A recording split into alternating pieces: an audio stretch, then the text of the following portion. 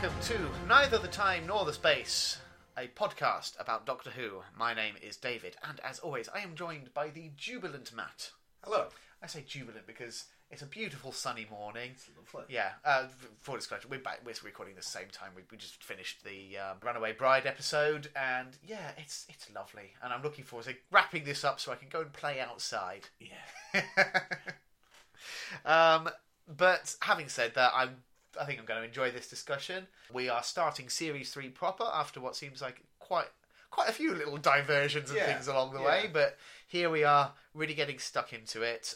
And we will be discussing Smith and Jones. That's right. Episode 1 of Series 3 from the 31st of March, 2007. So, I would have been back at uni. You've been in final year. I've been just about finished. Yeah. I remember watching every episode of this series at uni. I don't think I missed a single one. I definitely missed a couple in Series 2. But by this point, I was really solidly on board. The only television programme I can remember watching religiously in my final year of uni was Top Gear. I was peak Top Gear in 2007. I'm trying so hard not to judge you right now. Do you know what? I'm not even really that fussed about Top Gear. I didn't learn to drive till I was nearly 30. I mean, I understand why people found it and continue to find it an entertaining program. But I mean, I've certainly, I don't know whether I've ever mentioned it on the podcast, but you know that I couldn't be less interested in cars if I tried. Like I refer to it as car blindness. You pick me up to do this podcast quite often because I don't drive, and we've been doing this for months now. I still struggle to recognise your car. Yeah. I if don't I even park know. in the car park rather than at your house, it's a real problem, isn't it? Yeah, I genuinely, I don't know what colour it is. Is it? It's silvery grey. Gunmetal grey. I was going to say black, so... In terms of, like, Citadel miniature paints, I'd say gunmetal grey. Okay, yeah. I'll try and remember that for next time, but...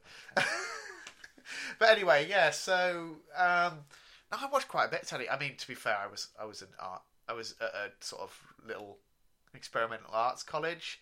They didn't work us too hard. I can remember my final year of uni was just literally playing Final Fantasy 12 on PlayStation. Yeah.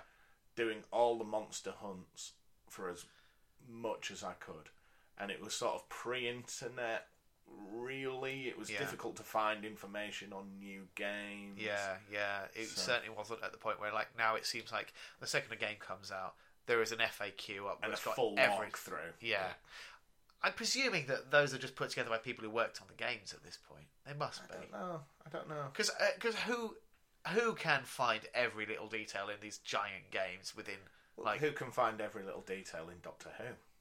There's probably people out there like us whose passion piece is, I don't know, like Parasite Eve from the PlayStation 1. But it's the time in which they do it now. It's the fact that, you know, it seems like every secret of a game is out there on the internet within 2 days of the game being released. Yeah. It seems insane to me.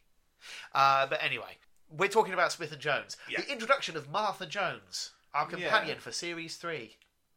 Oh, is she all the way through? Oh, I guess that's a spoiler. It's not much of a spoiler. No, like I know it ends with her tagging along for a ride. Yeah. I mean, of course, he does say one trip, but... How is Martha perceived by the fandom? That's a very interesting question. I don't know whether... I think that's maybe one to talk about when we finish the series. Because I think it's hard to talk about that in the abstract without getting into details of her story. Yeah. Which obviously we've only just begun. Okay. So we're introduced by Martha when she's on the phone. Yeah. And it's her brother Leo's 21st birthday. There's a big party. Yeah. And we work out that her dad has an awful girlfriend. Annalise. Yes. Yeah. So this montage, it's not a montage quite, but it's a scene where she's walking to work. She takes a call. First of all, she takes a call from her sister. Yeah. Then she takes a call from her brother. Then she takes a call from her mum. And each one keeps getting interrupted. She keeps having to put the other person on hold to talk to the other one. And you very quickly learn her family is a mess, and they all rely on her. Like, she is the sensible one in the family that they turn to for advice, to try and sort out the problems. And I think a lot of the drama is stemming from the fact that her parents have obviously split up.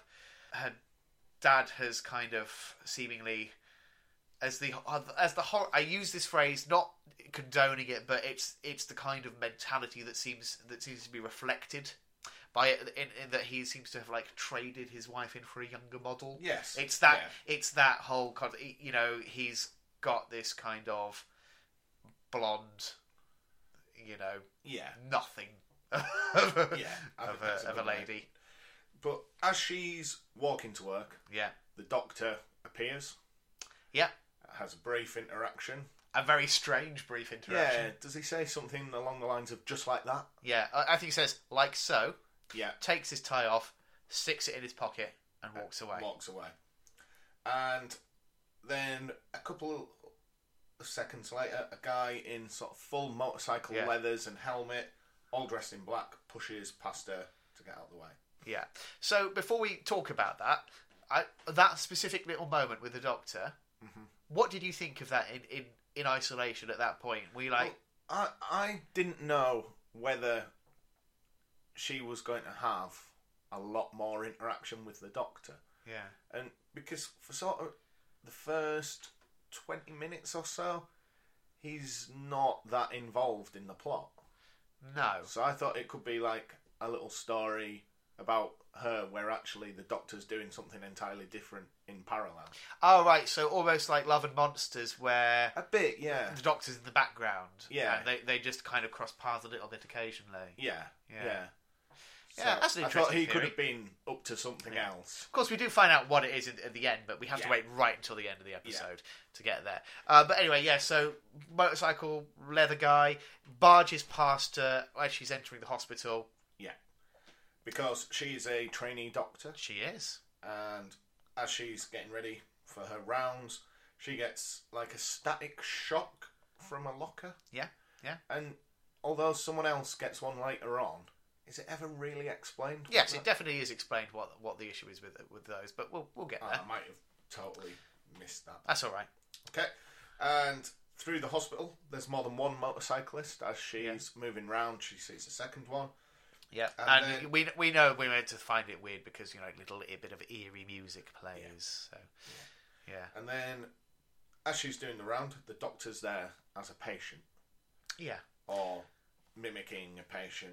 So, we got the classic setup, bunch of trainee doctors and one very supercilious senior doctor, like the most arrogant, I know all the things.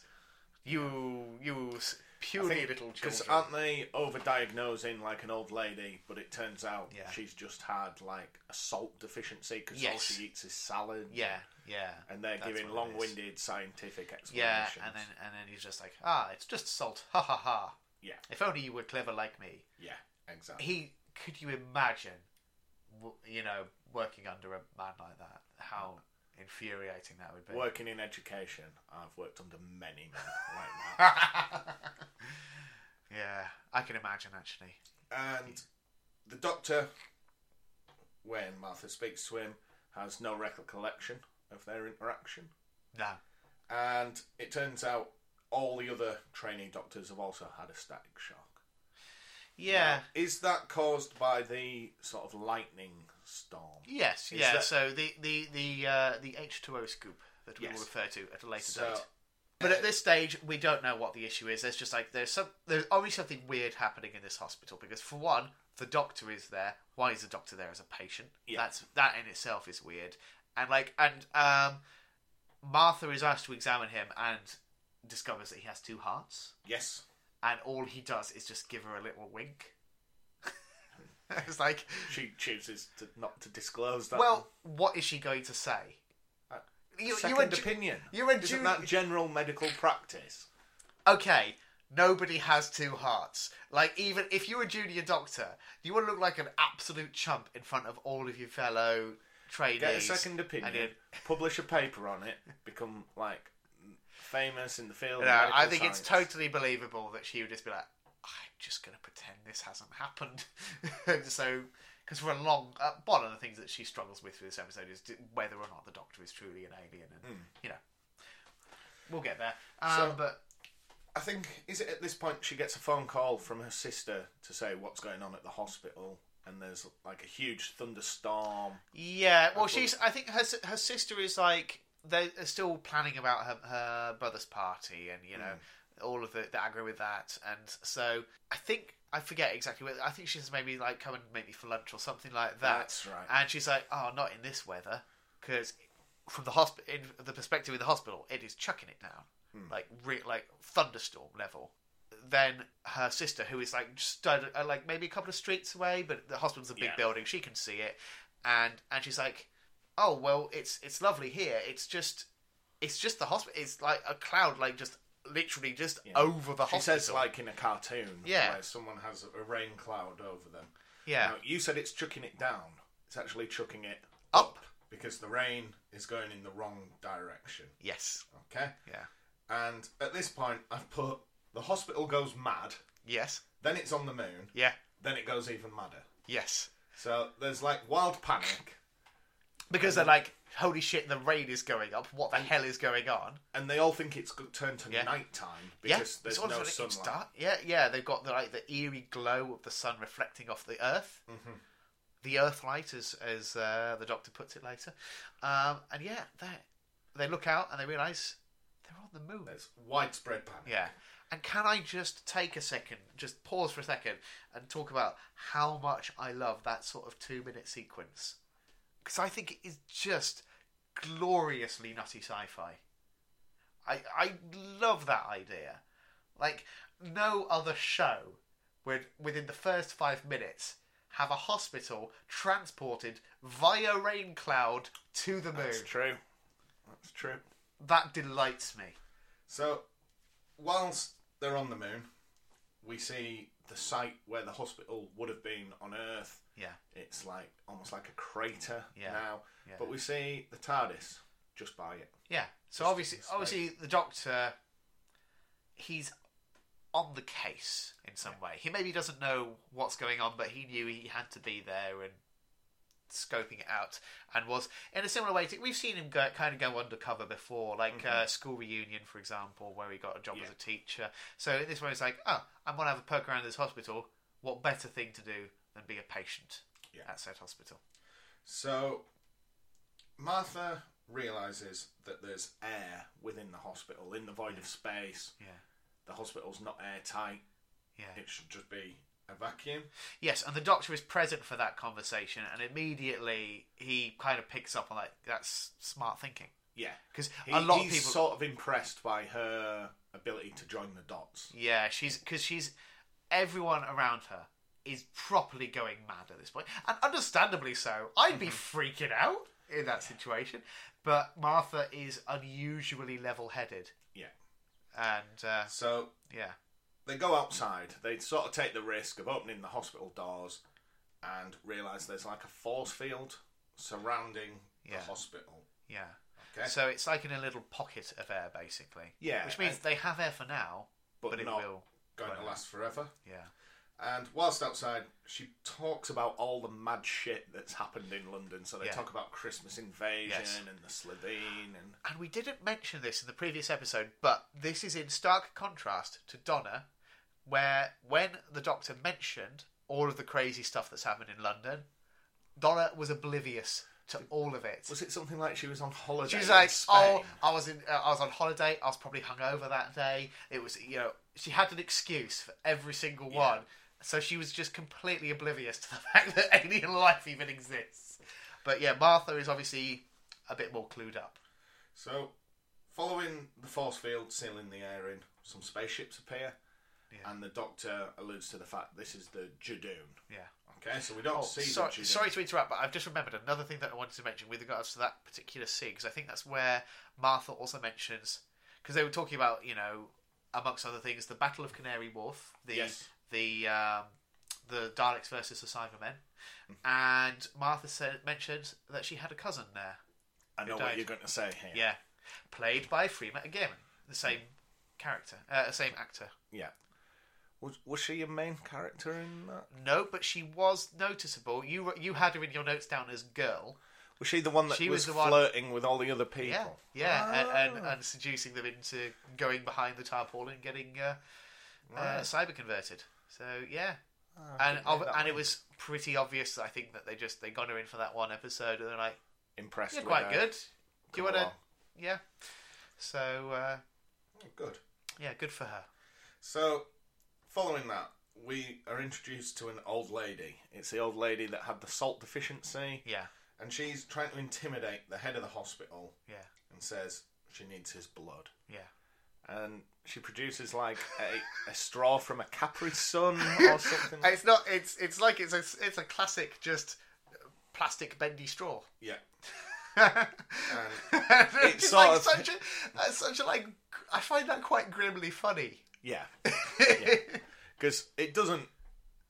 I don't think it does at this point. But you sort of work out where we're going with this. Yes. She's going to basically drink in like a juice box. Yep. And it's at this point we're first revealed what the Judoon look like. So yes. Prior to this, they're in like big, almost like battle armor. Yeah, basically we've had 3 very phallic spaceships. Yeah. Like landing on the surface of the moon, and they just all start stomping out in single file.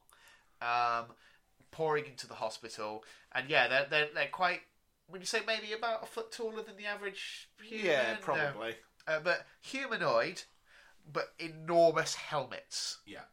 And when they get inside the hospital, they remove their helmets, and we see they're just rhinoceroses. Yeah.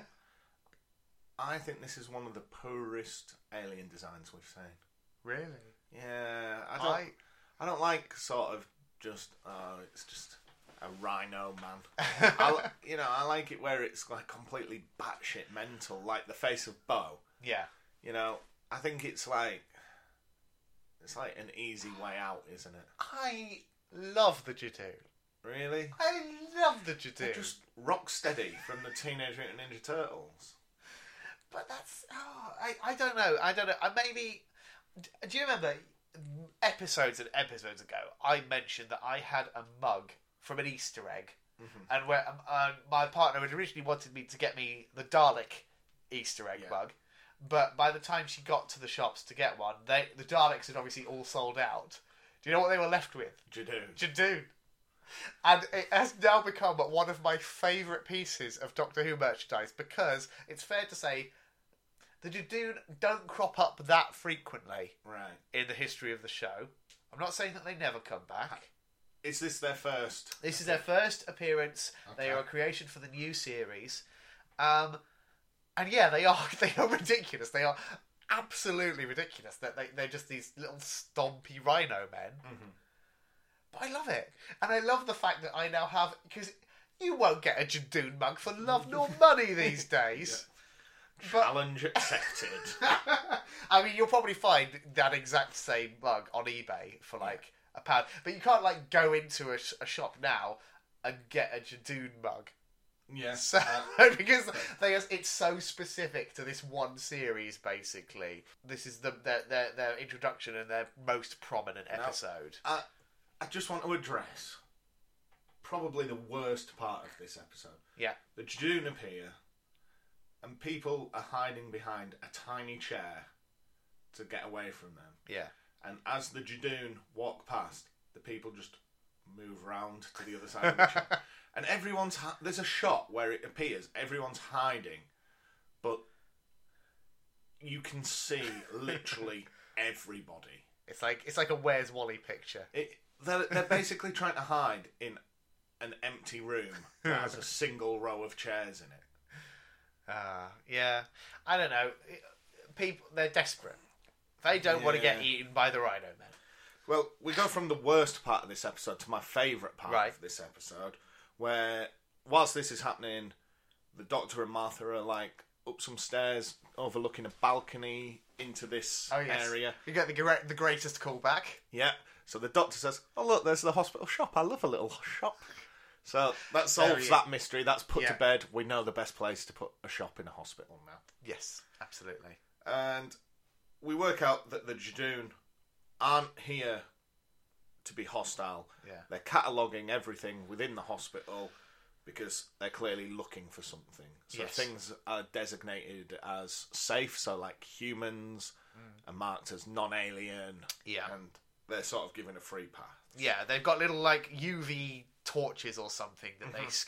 In fact, I'm pretty sure it is just a UV torch that has been redressed for the purposes of. But anyway, so they use that to scan the DNA of the creature. They're not human. They get a lovely big X on the back of the hand, and they're kind of, I'd say, free to go. They're free to continue to be trapped on the moon in a hospital, panicking and slowly running out of air. So one chap in particular does panic and smashes a vase over a Judoon's head. Yeah. And he's just incinerated. Yes, yeah. Because I think the Doctor has explained at this point that the Judoon, they are kind of like police for hire. He said they're effectively their thugs. And so as a result, they have this kind of... They are methodical.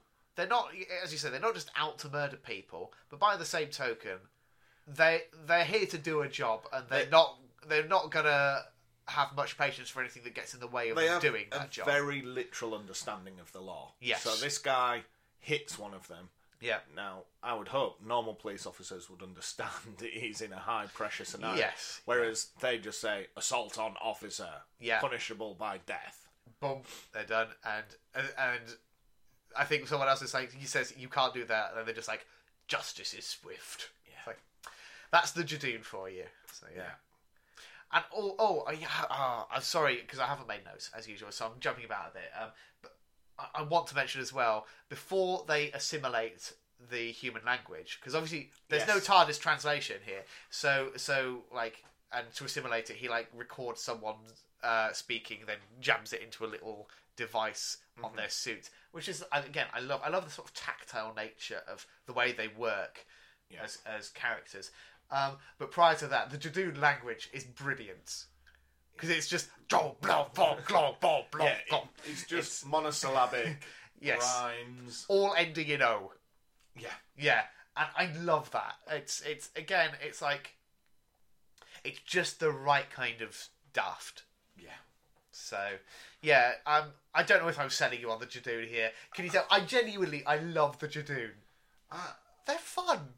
Yeah, they're not for me. They're not for me. In the same way that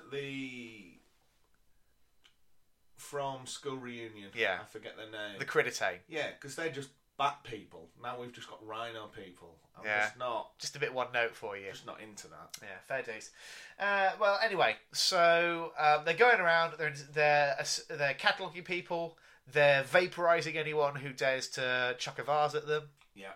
And so Martha thinks the best way to deal with this problem is to go to the head of the hospital, this Mr. Stoker, who was the chap before that's really arrogant and clever, so they can sort of regroup. Yeah. But when she gets there, she finds the old lady from earlier with straw in hand. Yeah. Mr. Stoker's like now just a white bag of meat that's been drained. Yeah. And in true Doctor Who style, we now get a little chase, a little runabout, because the motorcyclist men, who we now know are working for this old lady, just chase Martha and the Doctor. Yes. Yeah. Can we just... literally, as you were saying it, and you said Mr. Stoker, you hear the name several times in the episode, I never made the connection before. It's obviously a reference to Bram Stoker. Because, he's just drained by a sort of space vampire. They're not called vampires, are they? Are they called Plasmavores. Plasmavores, that's the one. Yeah. Okay. So, following this chase, the Doctor kills one of the motorcyclists with, a jerry-rigged X-ray machine. Yeah, that he just sort of, 5,000 times normal radiation, just sort of microwaves him. Yes. But in doing so, the sonic screwdriver is now knackered. Yeah. Poor R.I.P. Sonic Screwdriver. And that's interesting because that's kind of an echo of the other day I was watching a bit classic Who. I was watching The Visitation, Peter Davison story. Possibly a contender for the one I will show you when we get to the Fifth Doctor. I haven't decided yet because I haven't watched all of his stories yet. Okay. But that is one where the sonic screwdriver is destroyed over the course of the episode. Unlike The Visitation, at the end of the episode, he's just got a new one. Yeah. Just no lasting consequences just whatsoever. Doesn't explain it either. Yeah. Just reappears and he's just got a new one. It's like he's got a rack of them or something in the back of the TARDIS. Been down B&Q to get them. Yeah. But anyway. So, the old lady, the Plasmavore, yes, passes the Judoon scan because her body is now enriched with human blood. Yeah. So, it's sort of hinted at this point that she's not here just to feed. No. The main reason she's after this human blood is to escape the Judoon. Yeah. In this way. And didn't she say, she's got all of the, great food supply and also all of this technology lying around that she can jerry-rig and make use of. So, yeah, it's just a convenient hiding out place, basically, for her. Mm-hmm. So, through these scans, they realise that the Doctor is non-human. The Judoon scan him. Yeah. So now they believe he is the threat as opposed to this old lady. Yeah.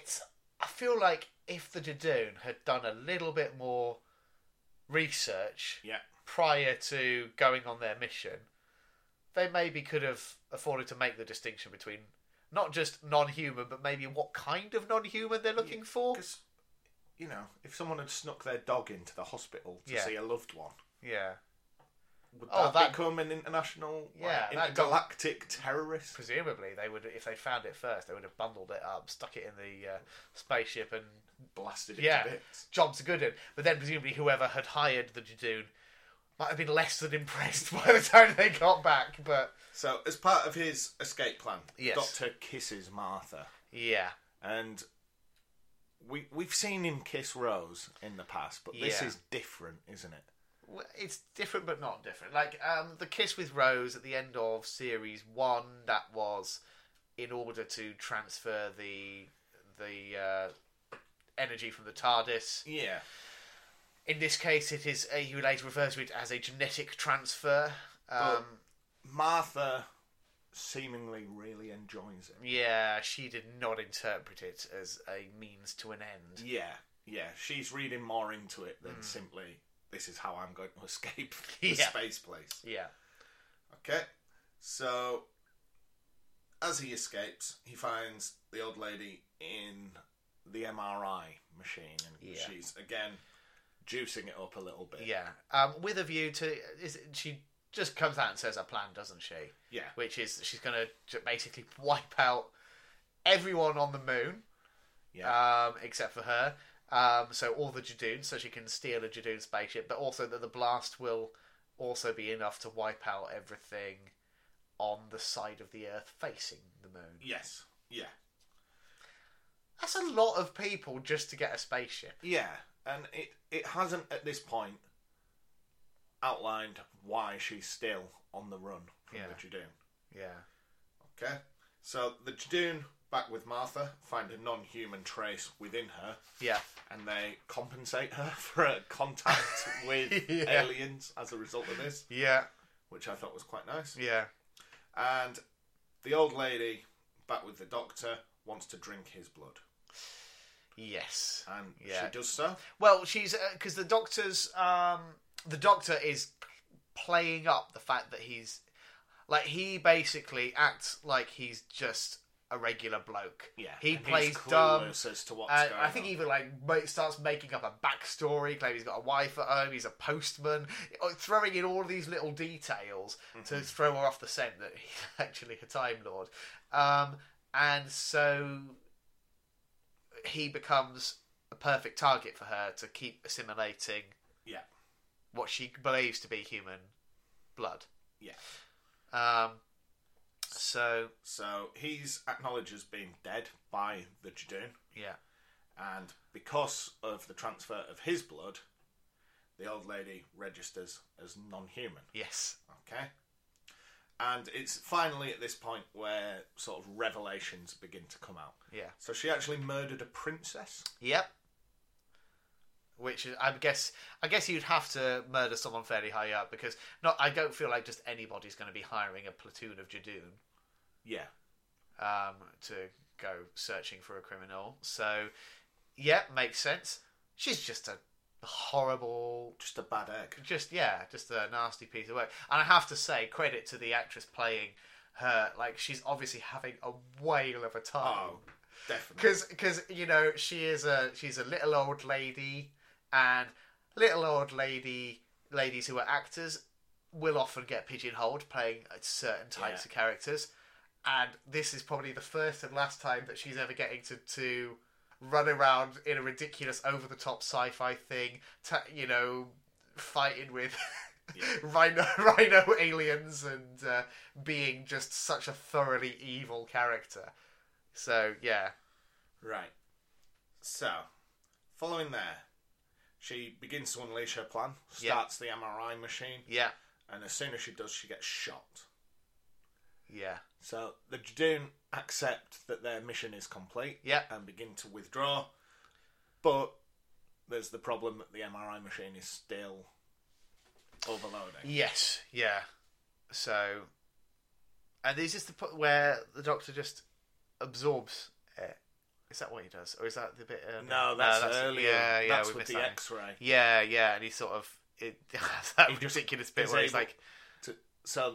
The energy from the X-ray machine should have caused some sort of radiation issue. Yeah. But he simply absorbs it into a shoe. And just sort of like expels it, and it's a lovely bit of like absurd physical acting from David Tennant there. Because he is barefoot for the rest of the episode. Yeah. No, so this is the point where the MRI machine's overloading, and Martha does CPR on the Doctor. Oh yeah, and it's ineffective. Until she acknowledges he's got two hearts, as she knows from earlier. And that's the point, I think, at which she fully believes that he is an alien. Because up until that point, she'd been kind of like doubting it, second-guessing it. Even though everything else... I don't know much about Time Lord physiology. Yeah. But surely if he's had all the blood drained from his system, CPR just wouldn't work. The reason you do the chest compressions is to pump the blood around the body with oxygen, but he hasn't got any blood, so I don't think CPR would work. But you don't know how Time Lords work. Exactly, you could just magically have some new blood or something. Yeah. Just grow some extra in a gland, maybe. I don't know. Yeah, again, maybe I'm over dissecting it. Yeah. So then we get a little bit, and I thought this harked back to Doomsday. Yeah. Because of the lack of oxygen, Martha now sort of collapses. Yeah. And the Doctor, with sort of his final few breaths, has to shut the machine off. Yeah. And it reminded me a little bit of the end of Doomsday, where they're hanging onto the levers and the ropes get sucked through the wall. It does feel like it's... They are milking that drama for all it's worth, aren't they? Yeah. But we know he's going to shut it. If it's the first episode of the series, they're not going to end the episode on half the Earth being wiped out, like Thanos has just... Stranger things happen. Yeah. So anyway, but he does successfully turn the machine off. And then he... To be fair, at that point, he's kind of powerless. He just has to hope that the Judoon do replace the hospital. That's right. If he doesn't, he's stranded on the moon with the rest of them. Yeah. Because the TARDIS is still back in London. It is. Yeah. It is. Because we see that. Because it starts raining again, which is a sign that the H2O pump scoop is working. Yep. And the hospital lands perfectly back where it was. Yeah. I hope all the piping and wiring aligned properly. Otherwise that's a logistical nightmare. The toilets won't flush. Yeah, I imagine there would have to be some maintenance work done as a result of that. And as there's like a bit of commotion, Martha sees the Doctor sort of in the distance and the TARDIS, and sees them vanish. Yes. Because in amongst all this, one thing we fail to mention is when the Judoon first appear, there's like a horrible slimeball Doctor who's like, "Hello, we're from Earth. We come in peace. Oh God! I speak to you as a representative." And then at the end, when the newscast team are there to check on what's going on, he's like, "Yes, I communed with the aliens. I was a representative of Earth." How many people can say they've done that? Oh, he's just a twat, isn't he? Yeah, he's a bit of a cock end. And I love that, like, his entire story arc is just that. It's just, he's a bit of a twat. And then at the end, he's still a twat. Yeah. But anyway, so the Doctor's sneaking off. Yeah. And we move to the sort of resolution of the episode. So we're at Martha's brother's birthday now. Yeah. There's a huge falling out between all the family. Yeah. Clearly, this Annalise character, her father's girlfriend, has done something to offend. I think, by the sounds of it, her existence is enough to offend certain members of the family. So, there is the inevitable, unavoidable drama. Martha's clearly had enough of it. Yeah. And has gone out for a breather. And the Doctor's just sort of creepily lingering. He's just in an alley. And then when she walks up, he ventures into the alley. Yeah. He's just like... It's a bit creepy, isn't it? Yeah. But anyway, she follows. And he's got a new sonic screwdriver. Yeah. Never acknowledges how that happened. Just got one. Got one. Yeah. And this is where the earlier scene of his random interaction with Martha's explained. Yeah. Because she says, I've got exams, I can't come adventuring. Yeah. And then he follows up with, well, did I mention it travels through time as well as space? Exact same hook that he used to get Rose on board. Rose was hesitant until he mentioned, mention it also travels in time? I never made that link. Yeah. It seems to be an effective hook because, in this case, he has to actually demonstrate it. Yeah. Which he does. So he disappears, he reappears 2 seconds later, he's got his tie undone. Yeah. As he did in front of her earlier that day. Yeah. He explains that he obviously can't interfere with big things, but, for a cheap trick, as he puts it. It's fine. Yeah. And then I think at the end... So no Reavers, I'm afraid. No. What do you mean? There should be. Yeah. But, see, now I'm going to be looking for the Judoon. Every time there's some... where were the Judoon when Lady Cassandra was holding people hostage? Nobody hired them. They're mercenaries. So they're not space police. They are police for hire. They are like an independent law enforcement force, but they're not beholden to any one power.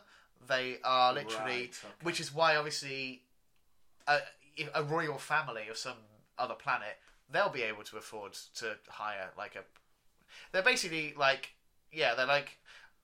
very thug-like private investigators. Bear with me here. Yeah.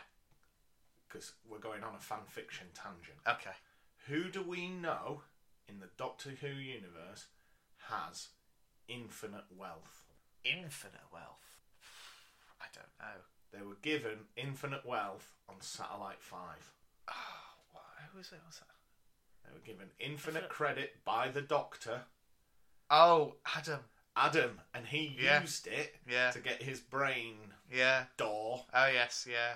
We're going to write a fan fiction piece where Adam hires the Judoon against the Doctor because he's got a chip on his shoulder.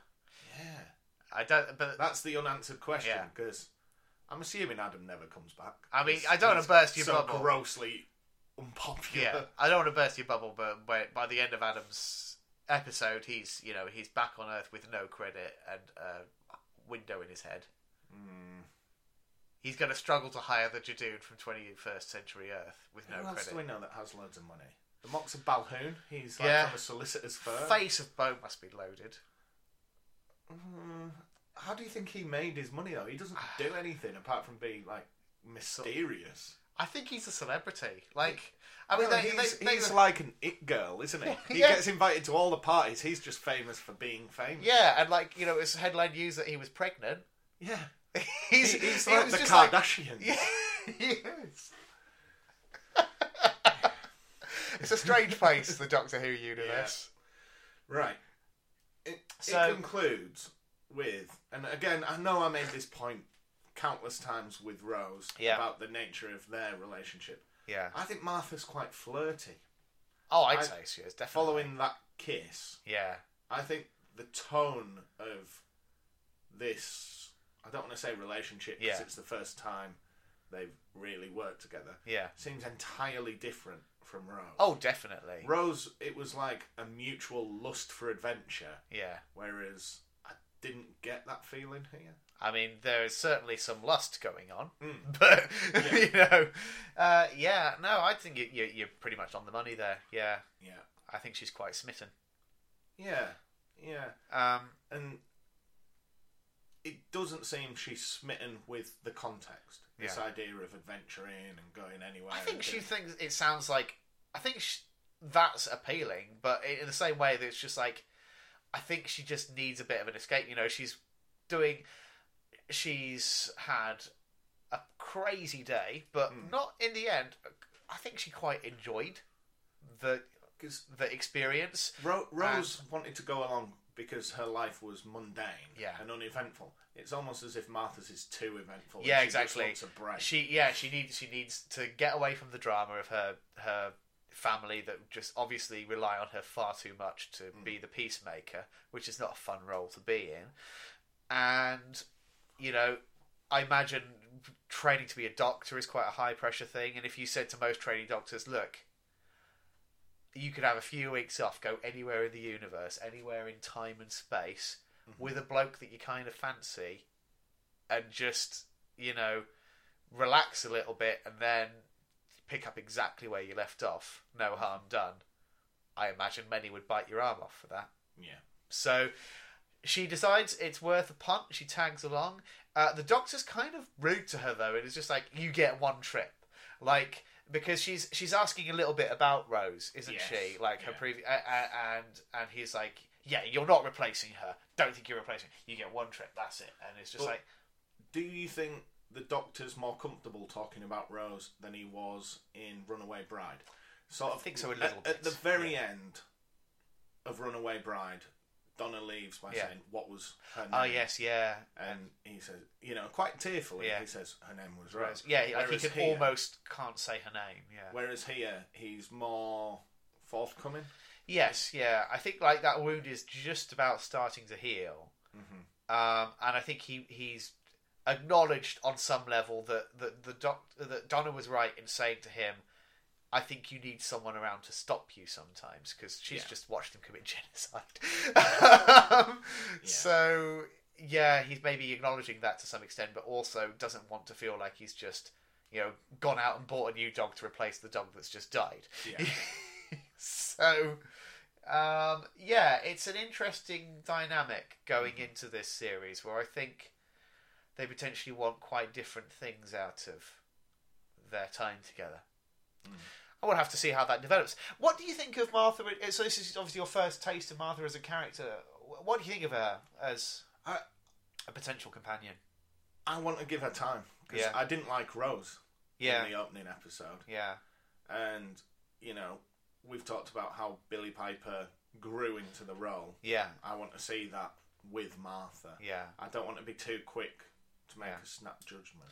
Yeah, I mean, the things that I like going in this episode specifically is the way Russell T Davies does make a concerted effort to make her very distinct from Rose. Oh, yeah. Like, considering they're two girls of a similar age from London. Exactly. They're very different. Yeah, exactly. They've got very different life experiences, very different wants and needs out of life. And I like the fact that Martha, her thing seems to be... Whereas Rose, it was her emotional intelligence that was really the key. Martha is just quietly competent. Yes, yeah. And I think it sets its stall out to show how different they are. In the episode Rose consistently says, "Oh, I've got no qualifications, never went to school." Whereas here, we've got a trainee doctor, which is polar opposite. Yeah, absolutely. So and, you know, Rose had, other than Jackie, essentially no family. Yeah. Here we know that Martha does, although it's not, you know, the most traditional set up. So yeah, there is a definite a conscious attempt to make Martha a distinct character, and I think that's really crucial, because it would have been easy, I think, for them to fall into the trap of basically just, because Billie Piper decided she wanted to leave the show, I will just get another white girl, we'll make her another sort of down on her luck working class girl, because that dynamic worked well. And we have seen that with other shows where characters are written out and replaced with a new character, but they just basically make that character a replacement. Throughout New Who, up until Jodie Whittaker, are all the main companions female? I'm not so familiar with Matt Smith, Peter Capaldi era. So it depends how you define companion, because there are Whovians who will debate that for years on end. Like, does Captain Jack count as a companion and stuff like that. So it depends where you draw the line, really. But having said that, I can think of at least one character in the Matt Smith era who I don't think anyone would question having companion status, who is male. So it does happen. I don't think there is ever a period in New Who where the Doctor has travelled with just a male companion. Maybe one episode coming up, but again, it's like, where do you draw the line? But anyway. Predominantly female, and that's always tended to be the case. Even right through the classic period, there would at least be a female along with a male companion. And that's one of the ways in which, even though people were saying, "Oh, at last the Doctor is female with Jodie Whittaker," as though that is kind of a triumph for feminism, a lot of feminist Who fans will actually be like, "Well, no, look at the show's history. Yeah, the main character arguably has always been male, but the co-lead is almost always female.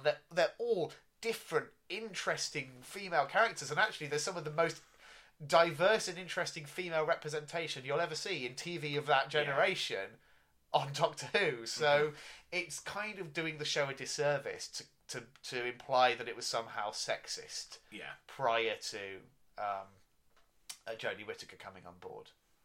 Because I don't think, you look at Rose and Martha already in the new series, they are interesting, like fully developed female characters. They're not, they're not one note, and they're not reduced to their gender. So so I think I'm really excited to see how you get on with this series and with Martha and stuff. I really like Martha as a companion. I'm just going to put that out there now.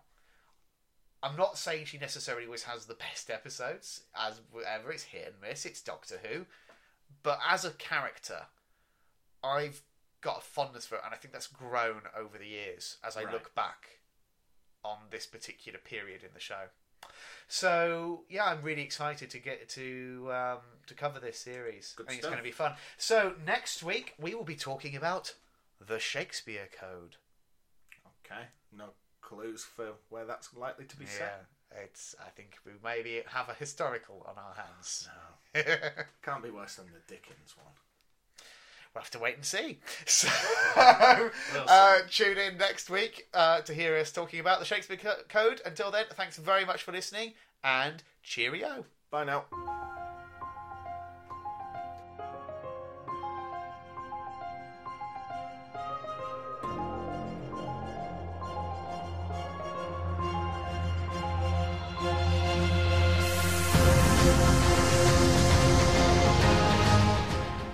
Listening to Neither the Time Nor the Space.